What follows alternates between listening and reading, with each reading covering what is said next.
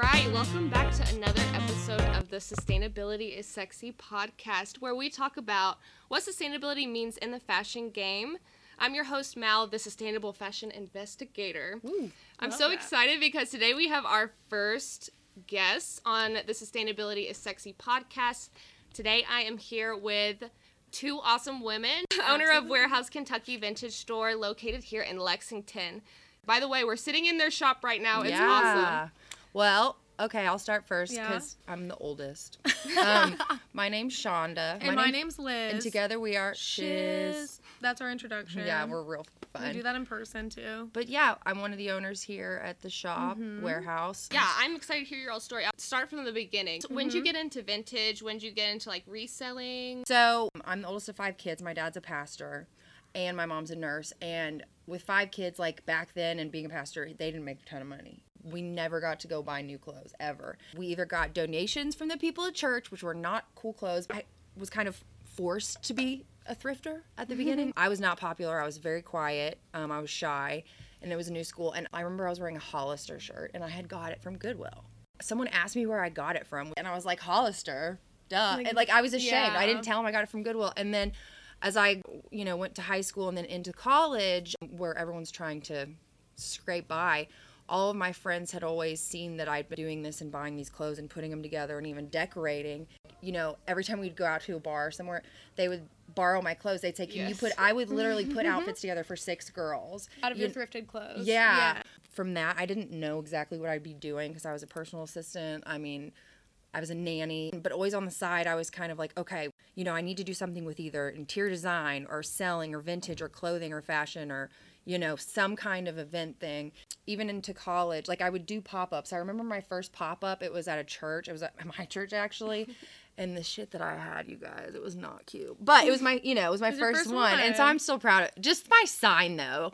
The name was A Birdie Once Told Me, like before it was Warehouse. And it was just, I don't know what that was about. Eventually, I had a job at a vintage shop. I was a manager at Warren & Company when he was open here in Lexington.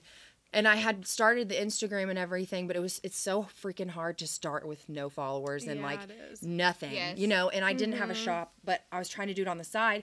And so I thought, well, why don't I get a job at a vintage shop to learn some things? Nick really pushed the social media because that's when Instagram was getting big with posting a lot. And I hated it because I just wanted to be there playing with the clothes and helping customers because I thought that was amazing. So anyway, when he closed that store, I didn't have a job. And I was just like, I remember it was this point where I was so upset because I loved it and I felt like I was getting somewhere with eventually having a space or doing something like this full time. My boyfriend at the time, I mean, I'll always give him this credit. He was like, you have no commitments. Like, just try it. Just do it. And so I did. A friend of mine had an extra apartment, and for a month it was going to be empty. And so she said I could set up my racks of clothes in there. And I remember I did it. Like, I had 6 racks, and I just brought piles of clothes that I'd been hoarding for years, like vintage stuff. I was so excited. I remember posting on Instagram, a couple people actually came, and I was just like, holy shit, this is amazing. Actually, where we met, her boyfriend at the time and my current boyfriend, my boyfriend, they are friends. And so I was talking to Will one day, and he's like, you need to meet my girlfriend Shonda. You would love her, because I started reselling. Actually, my first love for reselling came when I was little, and I would go through my mom's closet because she loved Vera Bradley. She went to all those huge Vera Bradley sales where my mom loved Vera Bradley too. Yes. And I would go through her stuff, and then I would have my sister drive me to Plato's Closet, and I would sell it. Yes. And she would get so mad at me. She still brings it up to this day. I didn't know you did that. Yeah, that was my She was hustling at a young age. And that was my first reselling high, Then when I got into college, I just wanted to make extra money. Something for my mental health that's really good is that I just need to keep my mind off of it. So that's when thrifting became my little, if I was stressed from school, don't do your homework, go to Goodwill, Yes. Therapy. Yes. And then my mom and I think it was kind of my whole family. They were like, you need to, you spend way too much money. You need to stop. And I was like, how can I keep doing this and make money? And then I thought, well, I did it when I was 12. I can do it now. And I started a Poshmark.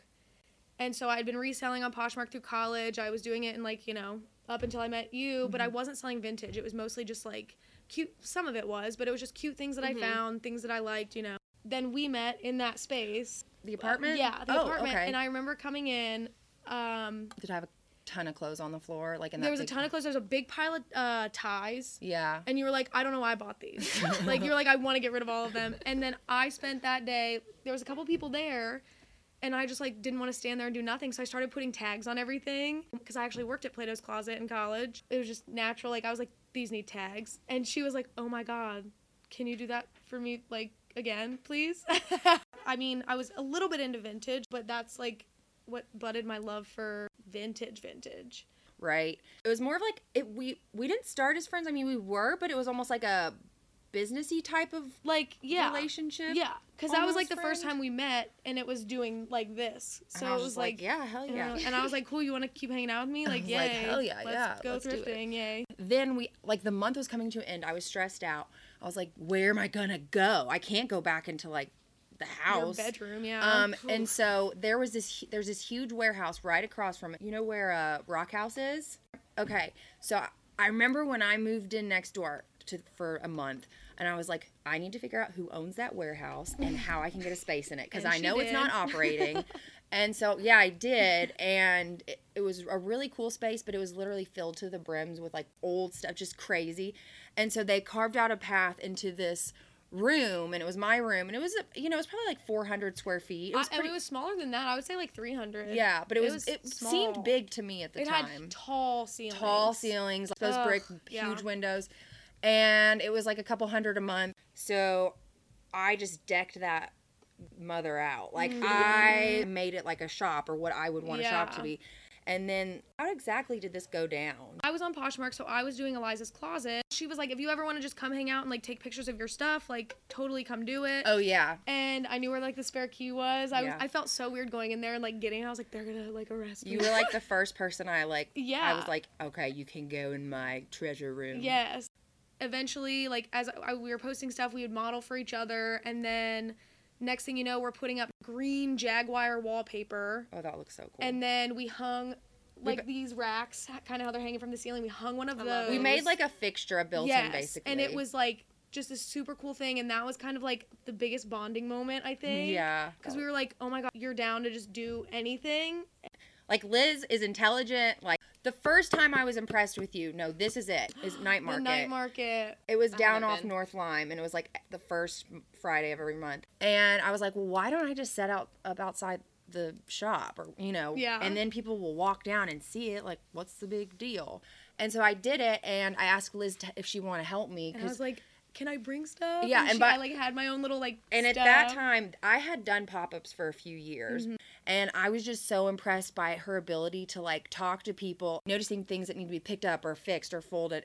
And that sounds like such maybe a small thing, but it's not. She was actually caring about a shop that wasn't even hers at that point. Yeah. You know, and I was just I was like, I trust her. I like her vibe. I remember that market too. I left work. I used to work at Charming Charlie. It was a jewelry store, and I was doing Poshmark, and I was like, I don't want to work there anymore. Like, I don't want to do it. I cried a lot, you know, all that jazz. But they went out of business summer of 2019 when we met. And so it's perfect. Yeah, and so I texted her, and I was like, dude, I just lost my job. Like, in August, I don't have a job anymore. And she was like, do you want to just try warehouse full time with me? I was like, yeah, I do. Yeah. And it was like that moment of like, if I can work that hard for someone else, I can work that hard for myself. You were nervous, I remember though. Oh, I remember when like my last paycheck ran out, and I was like, Shonda, I don't have any money. Other people were like talking to you, being like, "What you're gonna?" I just remember that it wasn't bad. It was just like, it was kind of like making. It made me hesitant, because I was like, "Can I do it? Am I capable of, you know, running a business?" And it is scary, but it's like if you're willing to take those risks, it is so worth it. I don't think I could ever work for another person again in my life. I know it'd be very difficult for me too. Well, moving on from the warehouse, so we were there for like 3 months, and by this time Liz was like all in to find a place together in like Splint Red. And I was bummed because we had to move out because they were filling it with artist space. And so this lady that I used to be a personal assistant for, Leslie, who I love very much, Leslie Whaley. Leslie Whaley, beautiful by name. queen. She was like, well, I have this little house on North Broadway Park. Yes. off North Lime. And she said, you guys can rent it from me and then manage it as an Airbnb partially too. And so we moved in there, and it was, the house was awesome, but it was tiny. We had 2 rooms in there. But we were there for a while. And then Liz is the one that my really God. helped with Instagram, because just the consistency of posting and all that stuff, for me and how I work, I hate it. Well, and I think it worked out because I did Poshmark. So I was so used to posting 5 to 10 things a day that it was just like, if I wasn't posting, I was like, what am I doing with my life? But, like, What am I that's when doing? we grew the most, I feel like, as far as, my photography skills from then when I started to now, they've improved much, much Oh my more. God. The South Broadway house, I love it to death, but it was brown. So all of our pictures for like 6 like months poop brown. were poop brown backgrounds. We were like, we gotta do something. Like, then it challenged us to go out and do photo shoots. In that house, that's when we started the Drunken Flea. I just remember at the beginning, for me, this is kind of where my influence behind, creating the Drunken Flea came from, was when I was trying to work for myself or get involved somewhere or something. Yeah. I called interior design places. I called event places. I told people I would work for them for free, and I just wanted an opportunity that wasn't just having a booth at a peddler's mall. There's nothing against it, but I needed more growth from that point. With the Drunken Flea, we wanted to be able to create an opportunity for other people to bring awareness to who they are as sellers in the community, while also challenging people to, we have an application process now, and we want people that know why they're doing this and actually know about what they're doing. They are wanting to take that next step into like becoming a business, because that 6 months, 7 months that we were in the Broadway house, we did like 3 pop-ups a month. We drove to Louisville, Cincinnati. You have no idea. It was crazy. They're backbreaking. It was crazy. Something that also struck us for the Drunken Flea and inspired us was there's not a lot of markets in the winter. There's just nothing for small businesses. We were like, we need to make money. We need pop-ups. Yeah. So that inspired us. Well, it pushed us to like create the Drunken Flea, because we were like, we need pop-up opportunities. That's how we're making our money. And we wanted a market with just only dope Vintage. Whoever's attracted to that, they'll come because it's going to be right. the best vintage, hopefully, you know? So. And the very first one was at Al's Bar. There were 9 vendors. Yeah. I don't know how we fit 9 vendors into that bar. We did. I mean, it's small, but like it was packed the entire time. We were very excited. And because we didn't know how it was going to go. We were like, guys, if you don't make money, I'm sorry. We were like, I have no idea how this is going to go. And all the people that were involved some of them are doing this one, Trent, Melinda Vintage, Charlotte was at the first one. Zwanky has a shop now. And, Vintage Therapy's open now. They were a part of the OG Drunken Flea.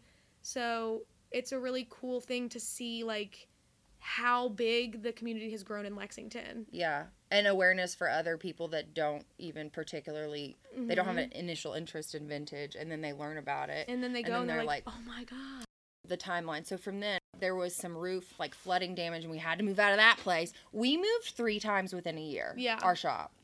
But then I remember I was like, okay, we're really screwed, because we were doing like 3-month leases, and it was people we knew, and it was more like laid back almost. Yeah. Like they knew that we were starting out. They were, And then I was just nervous, pressure. but I was like, we got to find somewhere. We have to. And I just remember I saw the for rent sign here, and we got the price, and then we talked to him, and I think it was like that day. We were like, I was like, let's do it. Should we do it? So we signed the year lease in winter, and then through the summer, and then COVID started. So we were here for 2 months, and then everything shut down. Right. Yes. But our first year of that was challenging in the fact of COVID itself. So that's kind of the journey up till now. And now here we are.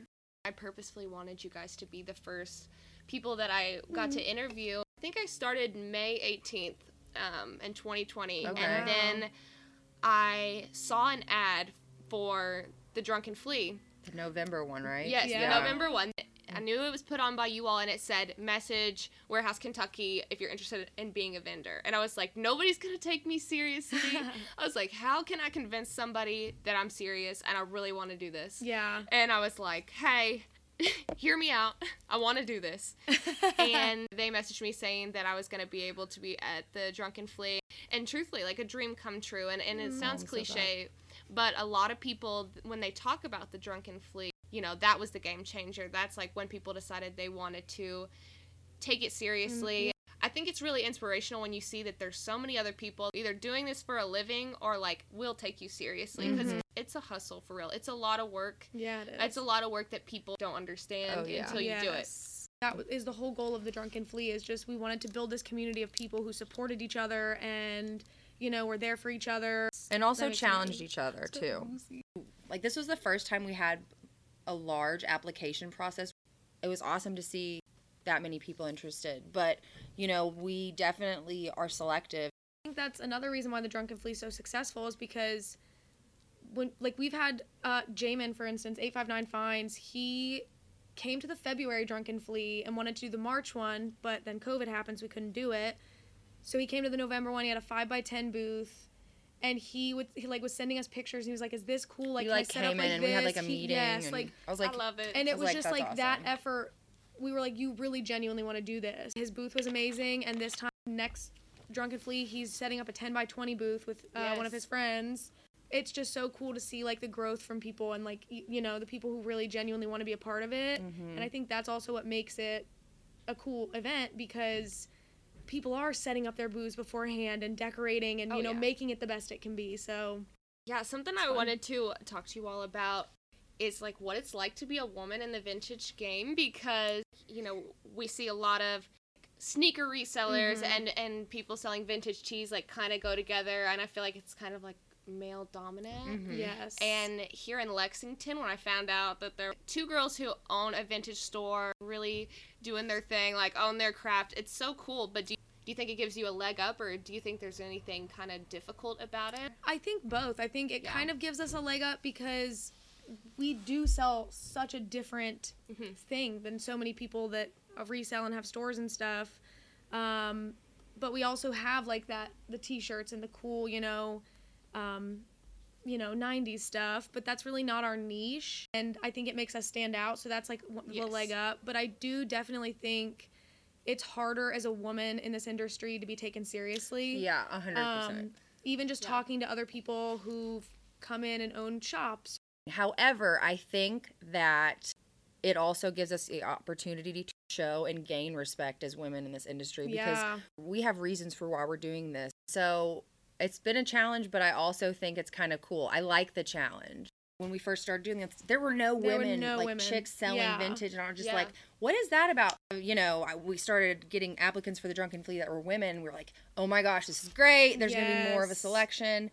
Especially with men, I think the thing that they specialize in, there's more of an awareness about that in the vintage culture and more of an appreciation, because it's been so blown up. Yeah. And with this, what we're doing, we have 1970s dresses. We, you know, want to know the history about a piece of art, and we want to sell it for its value to maintain the vintage market. I just definitely think that it's a different experience when you shop, like, here than some places, because, one, we're just our authentic selves. We're drinking a beer, we're open, we're happy, we want you to come in and, you know, hang out, and we have friends who come and do their work. They sit on our couches. We've met so many incredible male sellers in this vintage community, and I think that you learn those people, and those are the people that you want to surround yourself with. Then that gives you kind of this confidence from other people too. As a woman trying to be a business owner, like a young business owner, it's hard to be taken seriously anyway, but really you just kind of like have to hold your own. And I think you guys do a great job of that. Let's talk about Urban Outfitters, Urban Renewal line. Yes. Obviously, I keep up with your Instagram. I saw that you all had posted something about they were selling vintage, and I was like, I need to look into this. So I was looking into it, and I have a love-hate relationship with this situation, because I do think it's great that a fast fashion brand is trying a couple steps in the right direction, but I can't tell if it's greenwashing or just they're really doing something good. So first of all, on the website about Urban Renewal, they say that it's upcycled pieces reimagined by our Urban Renewal team, updated by hand in the U.S., so not two are exactly alike. Though similar to what you see here, the item you receive may vary in wear. Okay, so right now what we're looking at is an image of something from the website. It just says vintage 90s ribbed crop tank. The price is $46, and something I did notice is that the tag is cut out, okay? Which so, is like, not who a knows huge if it's deal. even vintage? Right. You can buy up to 10 of this item, and it does say that it would vary slightly in color or, style, but I'm just I'm confused. Me too, because I think I saw something on Urban Outfitters that they were selling like the vintage t-shirts, but for like a lot more than you would see, a small reseller sell them for. Are they actual vintage? They already sell things that are vintage inspired. They cut the holes and stuff, and so like who's to say that it's really authentic or whatever. But looking at this picture of this tank top, like that is something at our store that we would sell for like 18 or 20 bucks. To see it being priced at 46 and then not even having a tag, it's just like, are you actually doing it to be like the trendy sustainable? I don't know, it's just like a weird thing. Well, the other thing I would be interested to know is the tanks or whatever they have similar to this, because I know they do that are actual new. Are they priced below or over this? Because that's something else to think about.